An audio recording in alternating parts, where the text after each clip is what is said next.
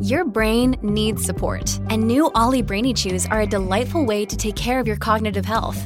Made with scientifically backed ingredients like Thai ginger, L-theanine, and caffeine, Brainy Chews support healthy brain function and help you find your focus, stay chill, or get energized. Be kind to your mind and get these nootropic chews at ollie.com. That's OLLY.com. These statements have not been evaluated by the Food and Drug Administration. This product is not intended to diagnose, treat, cure, or prevent any disease.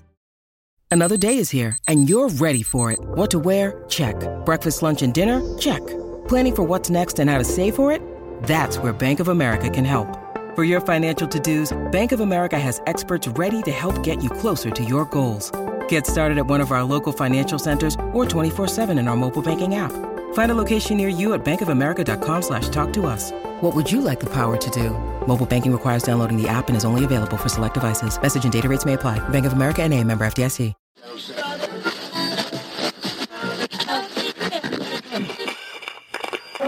I remember before I had children, having to cry on stage or in a certain moment, it just filled me with dread. What I've learned since I've had kids, that emotional connection becomes so quick. I cry so easily now.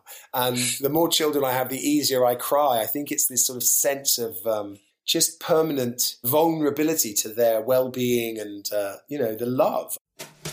I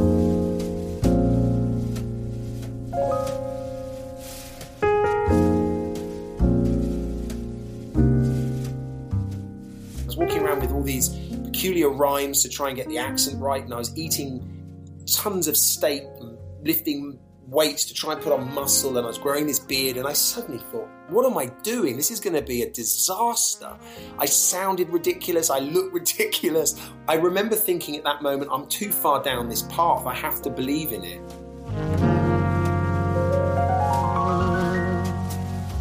Meeting at 4 a.m. with just the cameraman, the sound guy and the director, and shooting a little scene of me trudging through the mud, or that's one high from making movies. But equally, turning up and flying around the room and fighting aliens. I mean, I'm curious to try it all. I don't want to end my days or retire having not really done everything.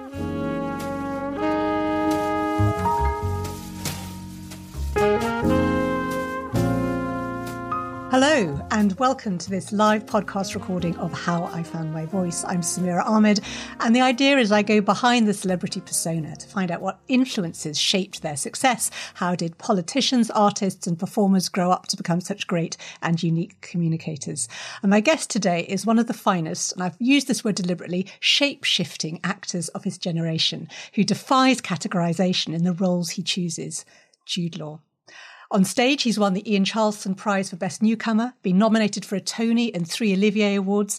On screen, he won a BAFTA for The Talented Mr. Ripley and secured 2 Oscar nominations. He's played everyone from a robot in AI to the young Pope, and his willingness to push the boundaries with his acting was recently demonstrated in his leading role in the fascinating 12-hour live on-location TV broadcast of the folk horror drama The Third Day. Jude Law, welcome to How I Found My Voice. Thank you for having me. It's nice to see you.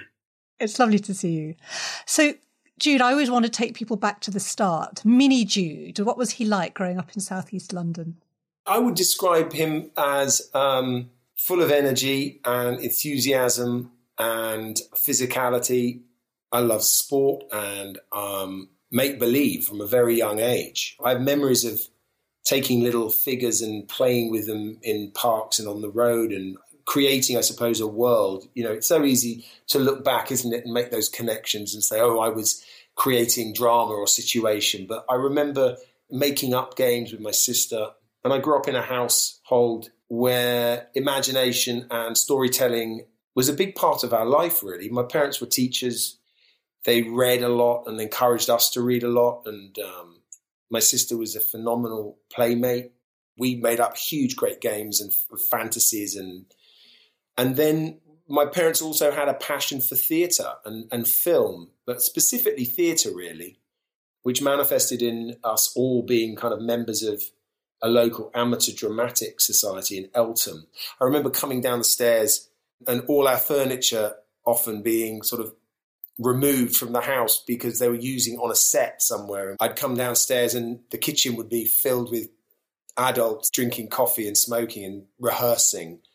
So there was always theatre and creativity going on in the house. And it was a place I felt very comfortable. I was very curious, and I embraced this world of putting on a play or creating a story.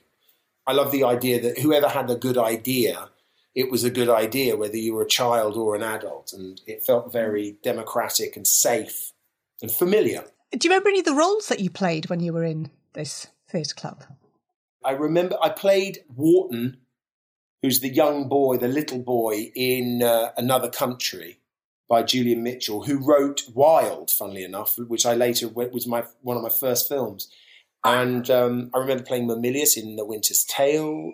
That's such a terrific range. Did you know from very early on that you wanted to be an actor, like that was going to be a job? Yes, I suppose so, hoping that I would be, wanting to be. I remember thinking that the possibilities of being an actor on stage were realistic, in that, you know, my parents would take me to see plays at Greenwich Theatre, or we'd go to the National Theatre. And so the idea of getting a job there was possible, I suppose, although it was still a dream. Film, no. Film just seemed like absolutely another world. So going to the cinema, and my mum was really good at taking me to see really interesting stuff at the Renoir in London and at the Prince Charles. She took me to see really interesting, real art house stuff. Yeah. I read that you used to bunk off school in your uniform and take the train into central London to see films when you were a teenager. 3 films in a row in Leicester Square. That's right. By the time I was in my teens, I was obsessed with film and wanting to be an actor and didn't really know how to get onto that path. I was just passionate to try and see everything. And if I knew stuff was coming out, or I knew that there was only a short run at the Prince Charles, I would put on my uniform and then get a train into town and time it so that I could see 3 films and come back home and walk in the front door and have dinner and pretend I'd been at school. Can you remember like an example of the kind of film that you would have made an effort to see that way? I remember seeing Diva.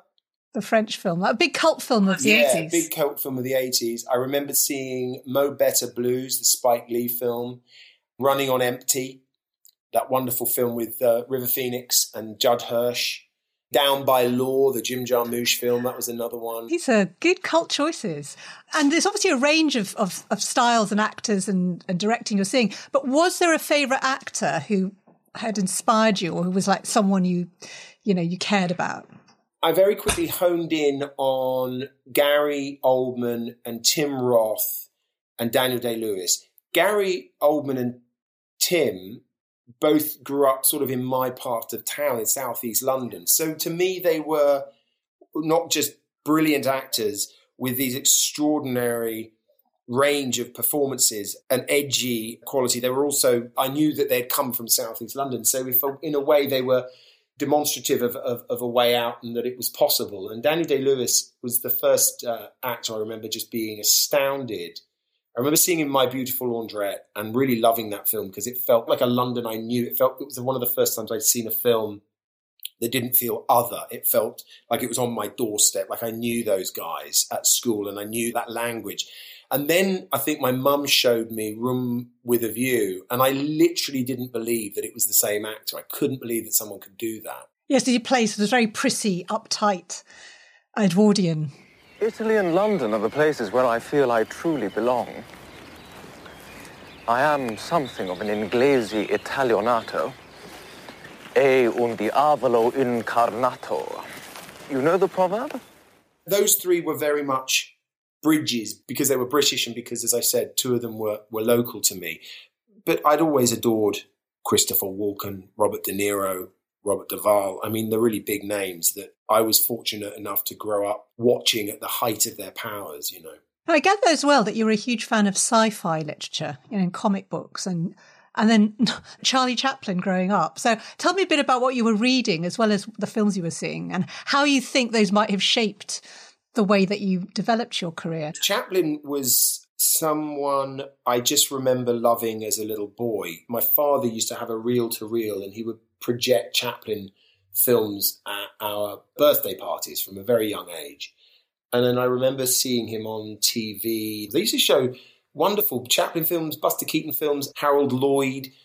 usually at around home time, I remember, you know what I mean? And they would be on BBC Two, I seem to remember. And so I really fell in love with that sort of physical comedy and physical dance, really. And then it was later on in my late teens that I rediscovered Chaplin and really became quite obsessed with this pantomimical kind of performance where you could express and tell everything with such simplicity and such clarity.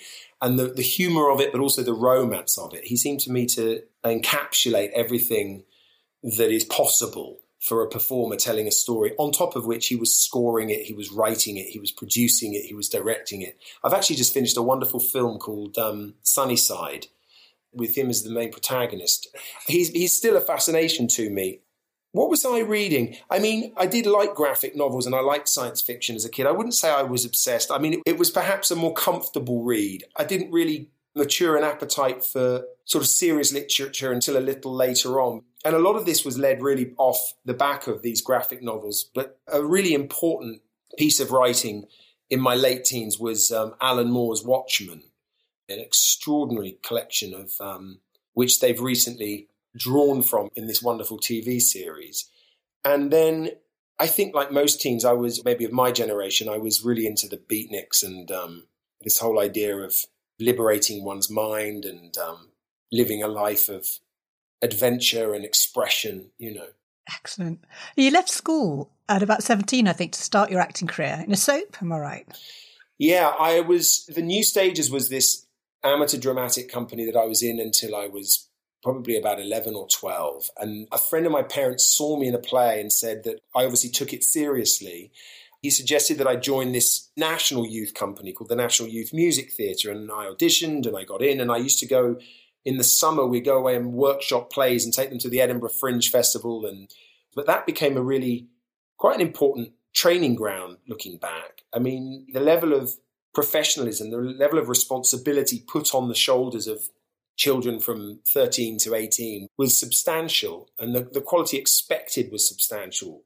And it was from that I got an audition for a TV show, which I then got and made the decision to leave school. And my parents were very understanding. It is interesting looking back now as a parent. They knew that this was by then absolutely something I wanted to do and I believed in, and I guess they believed in me. And I promised them that if it failed, I would go back and carry on my education.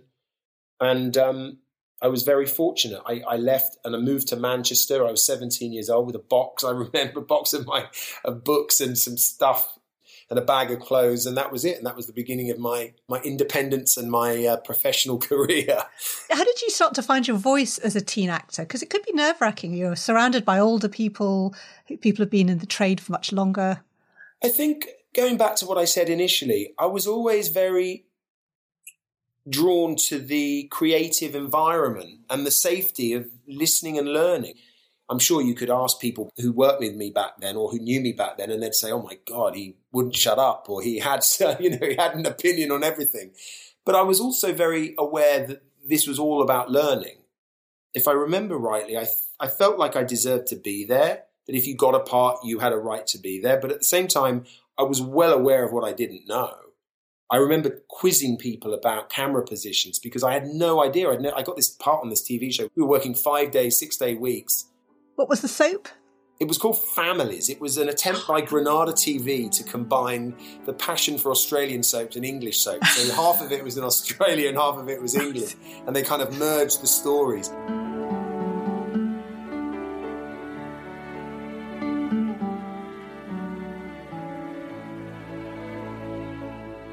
But, it was, again, great training ground to learn very quickly where a camera is, how to hit a mark, how lights affect you, learning lines on a constant cycle because, you've got another 4 episodes to do the following week. And wonderful camaraderie, wonderful community amongst the cast. And in 1995, you won the Ian Charleson Award, which anyone in the UK knows is the award for, actors breaking out and getting recognition. And you were nominated for a Tony and an Olivier as well. And this was your first big stage role. It was the Jean Cocteau play Les Parents Terribles, which went to Broadway, titled as Indiscretions. And it struck me you were with Kathleen Turner in the Broadway production, no less. What impact did that whole play and the reception you got have, winning those awards? It was more the work that really impacted me. I'd done various productions in plays once I left families, at the Gate, the Old Hampstead Theatre Club, the Bush. I'd done plays around London, but I remember walking on the Littleton stage to do my audition. And that was when I got a sense of just incredible excitement and thrill, because to be in the National, to be on a stage that size, I knew that if I got that part, it meant it was a big deal. And indeed, the experience again was sensational. I was surrounded by these 4 phenomenal adults, Francis de la Tour, Sheila Gish, Alan Howard, real greats of the British theatre, who taught me and looked after me. Just running around backstage and being in that building was an extraordinary turning point. And indeed, taking it to Broadway, it was slightly complicated, that experience, because I was the only one who went in the end. And I felt somewhat traitorous that I'd left my kind of cast behind. If I'm honest with you, I've always felt like if you're asked to be in the room, then you deserve to be in the room. I personally enjoy working with actors who like to be, they are there to learn, they are there to act with you, they are there to meet you eye to eye.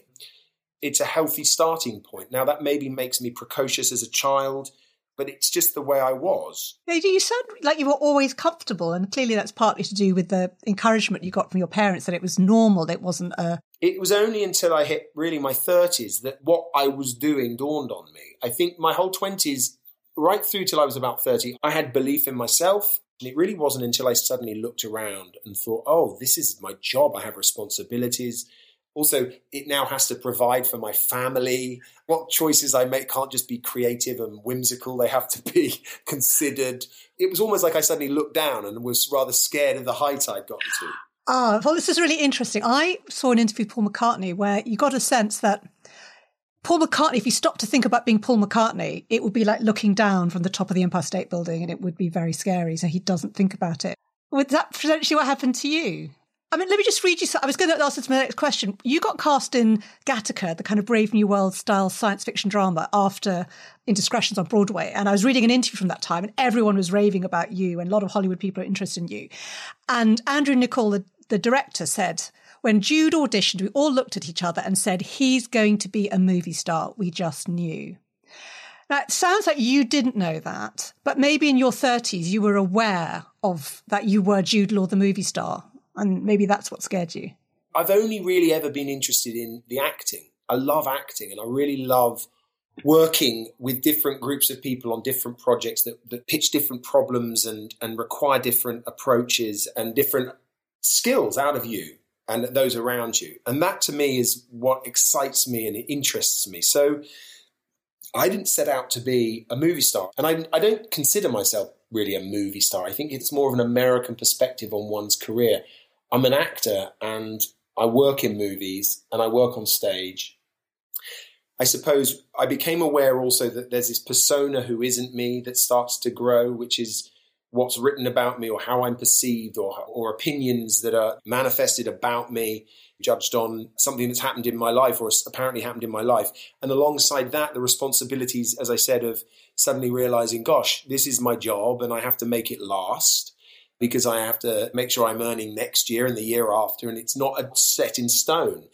So those two factors were really more responsible for me losing my head a little bit and recognizing suddenly that I had to maybe really consider what I was making and why I was making them and who I was making them with. And I mean, walking down the street and being recognized is really another subject altogether. That was a peculiar offshoot of what was happening in my life as an actor, and that was something I had to get used to alongside it. And that was odd. Yeah, well, looking back at some of your early roles, and I was thinking, I think you would describe your role as Lord Alfred Douglas in Wilde, the Oscar Wilde biopic with Stephen Fry, in 1997 as a breakout role. And it struck me even then, it's not like you're playing a conventional, handsome, interesting character. He's a devious, manipulative, complicated figure. And it seems to me so often you've chosen roles which are not leading man roles, but they're really interesting. How do you look back on even that particular experience? I mean, a lot of the time, one chooses simply from what one's offered. I'd done maybe one or two small films prior to that, but that felt to me like a really substantial part, a really interesting, complicated part in a considered and intelligent period drama. Again, surrounded by really exciting and formidable people. Leave me not to pine alone and desolate. And I love the challenge. There's a fear you get when you say yes to something, or when you're asked to do something and you agree. As soon as you get it, I always get this fear of dread, really. You're suddenly faced with the challenge of pulling it off.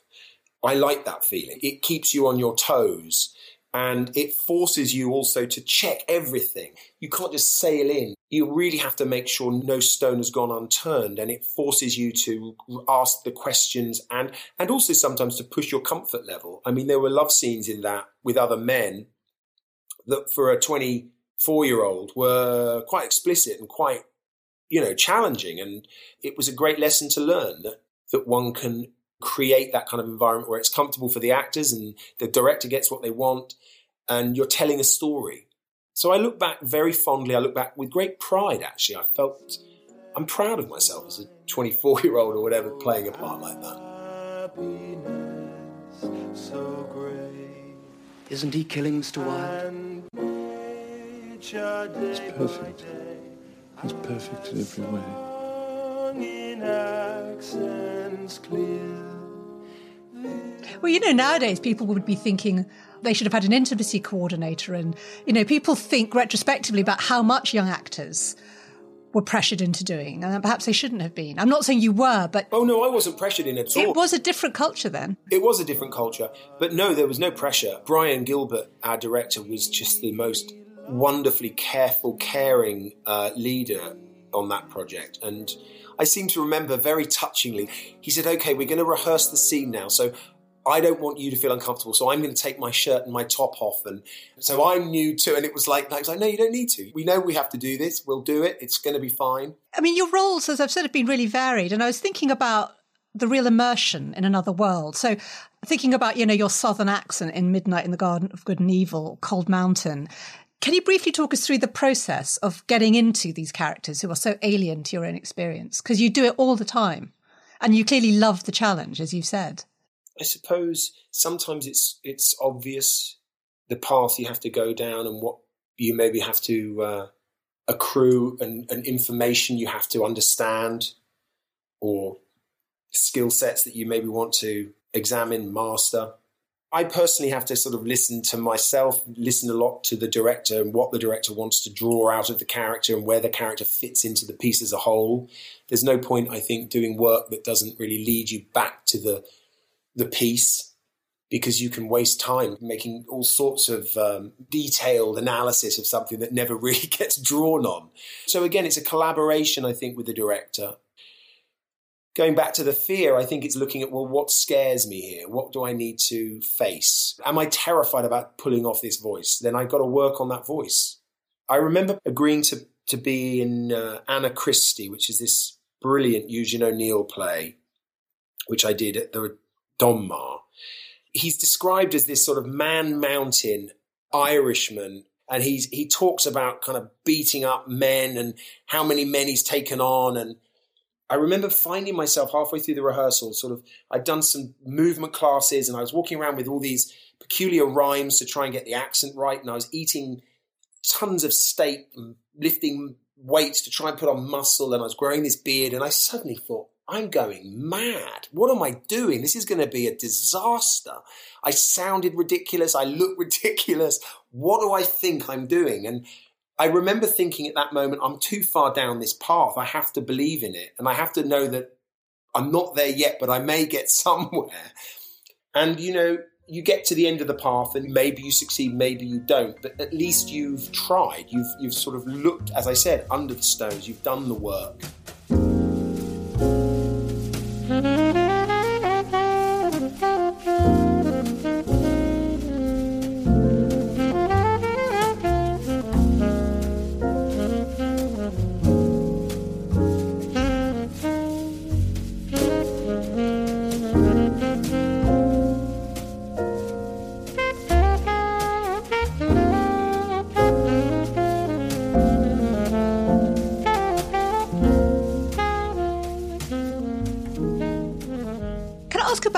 whether you feel your looks have affected what sort of roles you've got offered. Because it struck me that, a lot of actresses have talked about being unfairly treated. And this is my opinion, having watched your career with admiration for years, is I have felt that in some ways male critics I just started downplaying your acting skills because of your looks. And I wonder if you think that was true or I've just imagined it. I mean, the only time I see that manifest, if I'm honest, is when people seem to forget very quickly about work I've done in the past and talk about me as a sort of a romantic comedy star. I think they're quick to not look necessarily at all the work I've done and choose instead perhaps to talk about me in the way they perceive me through the way I'm considered as an individual in maybe my private life. I think that's true to say. I mean, I look at the work I've been able and fortunate enough to do and the people I've worked with and the work I continue to do, and it clearly hasn't had an effect, any negativity that they may have. No, that's fair enough. Your co-star in The Nest, Carrie Coon, very recently said, Jude's a character actor trapped in a leading man's body, which I thought was a really astute observation looking at your CV. You talk about all your roles. I was thinking about Road to Perdition or Gigolo Joe in AI. Is that a useful way to describe you? Possibly, yeah. I take that as a double compliment. I mean, the character actor is perhaps just how I approach my work. I like to find the stuff I don't know that my character knows. I like to find out what that is and I like to apply it to myself. I don't like to find myself in the part particularly. I mean, I think I root myself emotionally to the part. If there are similar emotional connections or triggers, but I like to layer up and lose myself to it. So I suppose that's true.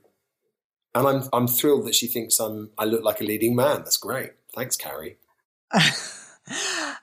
Well, The Nest, which is the film that's just out now in the UK, although it's been out in the States already, it's such an interesting role that you play in it. It's about an imposter, a working class boy who's bought into the 80s dream of high finance, and he kind of hangs out with all these kind of posh bankers, but is secretly always on the brink of ruin. And he's essentially acting all the time.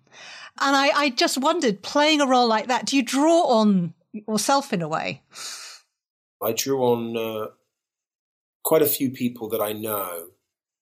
And what struck me when I started putting Rory together was how common this problem is, actually. I think this sense of putting on a brave face, putting on a bit of a performance for people, rather than really allowing yourself or your own fears or your own insecurities to come out. And at what point does that performance actually become you? So you're back here full time? Oh, yes. We've just bought a beautiful farm in Surrey, and we're thinking of a pied-à-terre in Mayfair. It's just small talk. I saw some deposits you made. It's nowhere near what you're spending. Don't worry. I have a huge check coming in at the end of the month. Everything's going to be fine. In a way, Rory's been putting it on for so many years. It is him. He's not being insincere. What we find out is obviously that he's trying to move away from a him he didn't want to be. And we did all sorts of work building a very real and detailed past as to why Rory decided to move on. And it's hinted at in the film. If there was anything I drew on from myself, it was this an energy I sometimes feel exhausted by that I have, where I feel like I have to be buoyant. And I think it comes from wanting to entertain my kids and wanting to look after people. And I'm one of those people who feels like I have to kind of, make sure everyone's all right and taken care of. And there was an element of me in that side of him, for sure.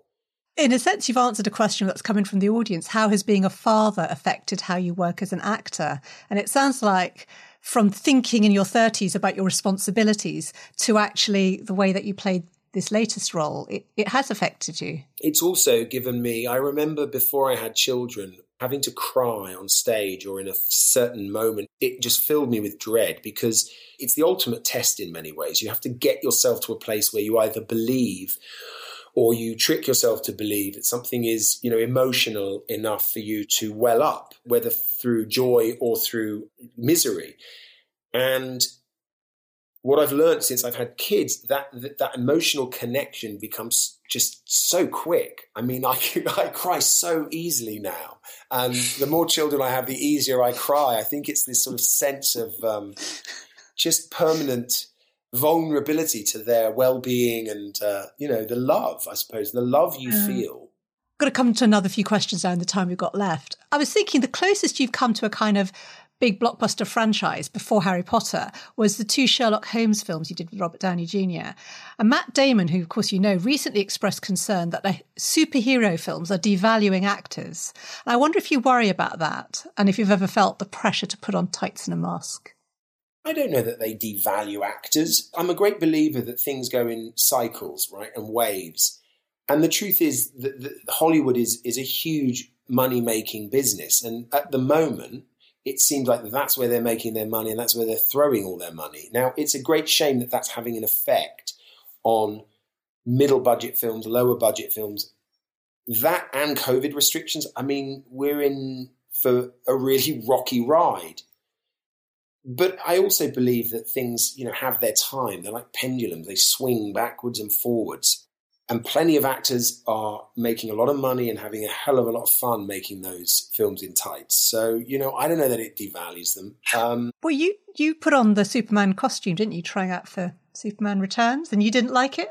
I did. And at the time I decided it wasn't a path I wanted to take. I was in Captain Marvel because I was offered the part and I was really curious to see how these things were being made. And it was a completely unique experience, being a part of something that had the infrastructure around it was all set in place and you knew you were one of many. And yet there was a sort of a language in your particular film that was unique. But around you was this system that was just stamping these things out, and linking them all up. And I was fortunate to do it with 2 really wonderful directors and they made it a lot of fun.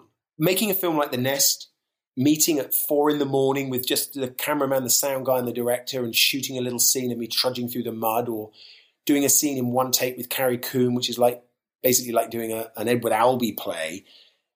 That's one high from making movies. But equally, turning up and flying around the room and fighting aliens. I mean, I'm curious to try it all. I don't want to end my days or retire having not really done everything. Question that's come in from the audience, I think a lot of people would be asking, is there a character that you've played that you feel closest to? I really love playing Albus Dumbledore. He has a really complicated heart and in many ways a very sad life and a sad journey, but he's such a beautiful soul and he has such a mercurial and magical look at life.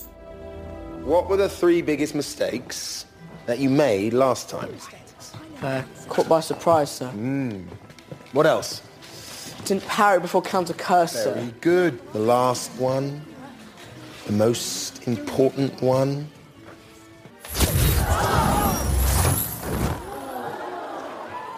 Not learning from the first 2. He also has pretty fantastic skill set, which is quite nice. Being able to solve problems on set by saying, well, why don't I just make that thing appear? And think, oh, yeah, okay. The film The Holiday, you said you found it tricky to approach that role, where the character kind of fitted your own look and didn't need an accent or a costume. It was tricky because I felt that was one of the first times. In fact, I had done a romantic comedy. I'd never done one before that. And I was curious to see what it was like. I'd always been a fan of those beautiful Cary Grant and Jimmy Stewart romantic comedies, Bringing Up Baby or Arsenic and Old Lace, or, I love those films. But I did find it tricky. Tricky, first of all, that there was such an emphasis on humour and on comedy and learning to pull that off on set and on camera is very complicated and tricky. It's not easy to do. And I felt also that I was somewhat exposed in that I was playing the good-looking guy next door. And that puts a bit of pressure on you, Suddenly you're like, do I look all right? Do I have that, This is a question I've been dying to ask you for years. Michael Caine is an actor that you've sometimes been compared to, and not just for playing the same parts in the remakes of Alfie and Sleuth. But there's something about his attitude and his star quality. He was a star at a young age. And, people still study, that the sort of acting masterclass that he gave. What do you think of the comparison? And do you think there are any fair ones? I'm really lucky to have worked with him and to know him a little. And I really love him as a man. But I don't see many comparisons, really. We grew up in Southeast London, but obviously in very different eras. I take what you just said as a massive compliment, that we have a sort of similar approach. I hope that's the truth, because he carries himself so well with such dignity, but humour. And so I take that as a huge compliment. I don't really think we're particularly similar, though. He's Michael Caine in most of his roles.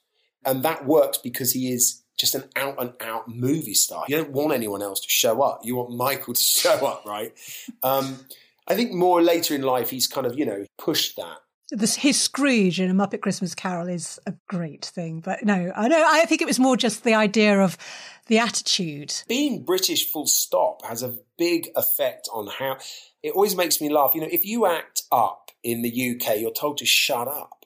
If you act up or you're do you know who I am? Everyone's like, you don't be a wanker. You don't behave like that. You can get away with it in America. In America, it's almost expected. You walk in a room and it always makes my skin curl when you see that happening, People behaving like there's something special because they make films or because they're a little bit well known. Michael doesn't behave like that, and I hope I don't. There's a lot of interest now, isn't there, in streaming and, how they're changing the work that actors do and longer form formats.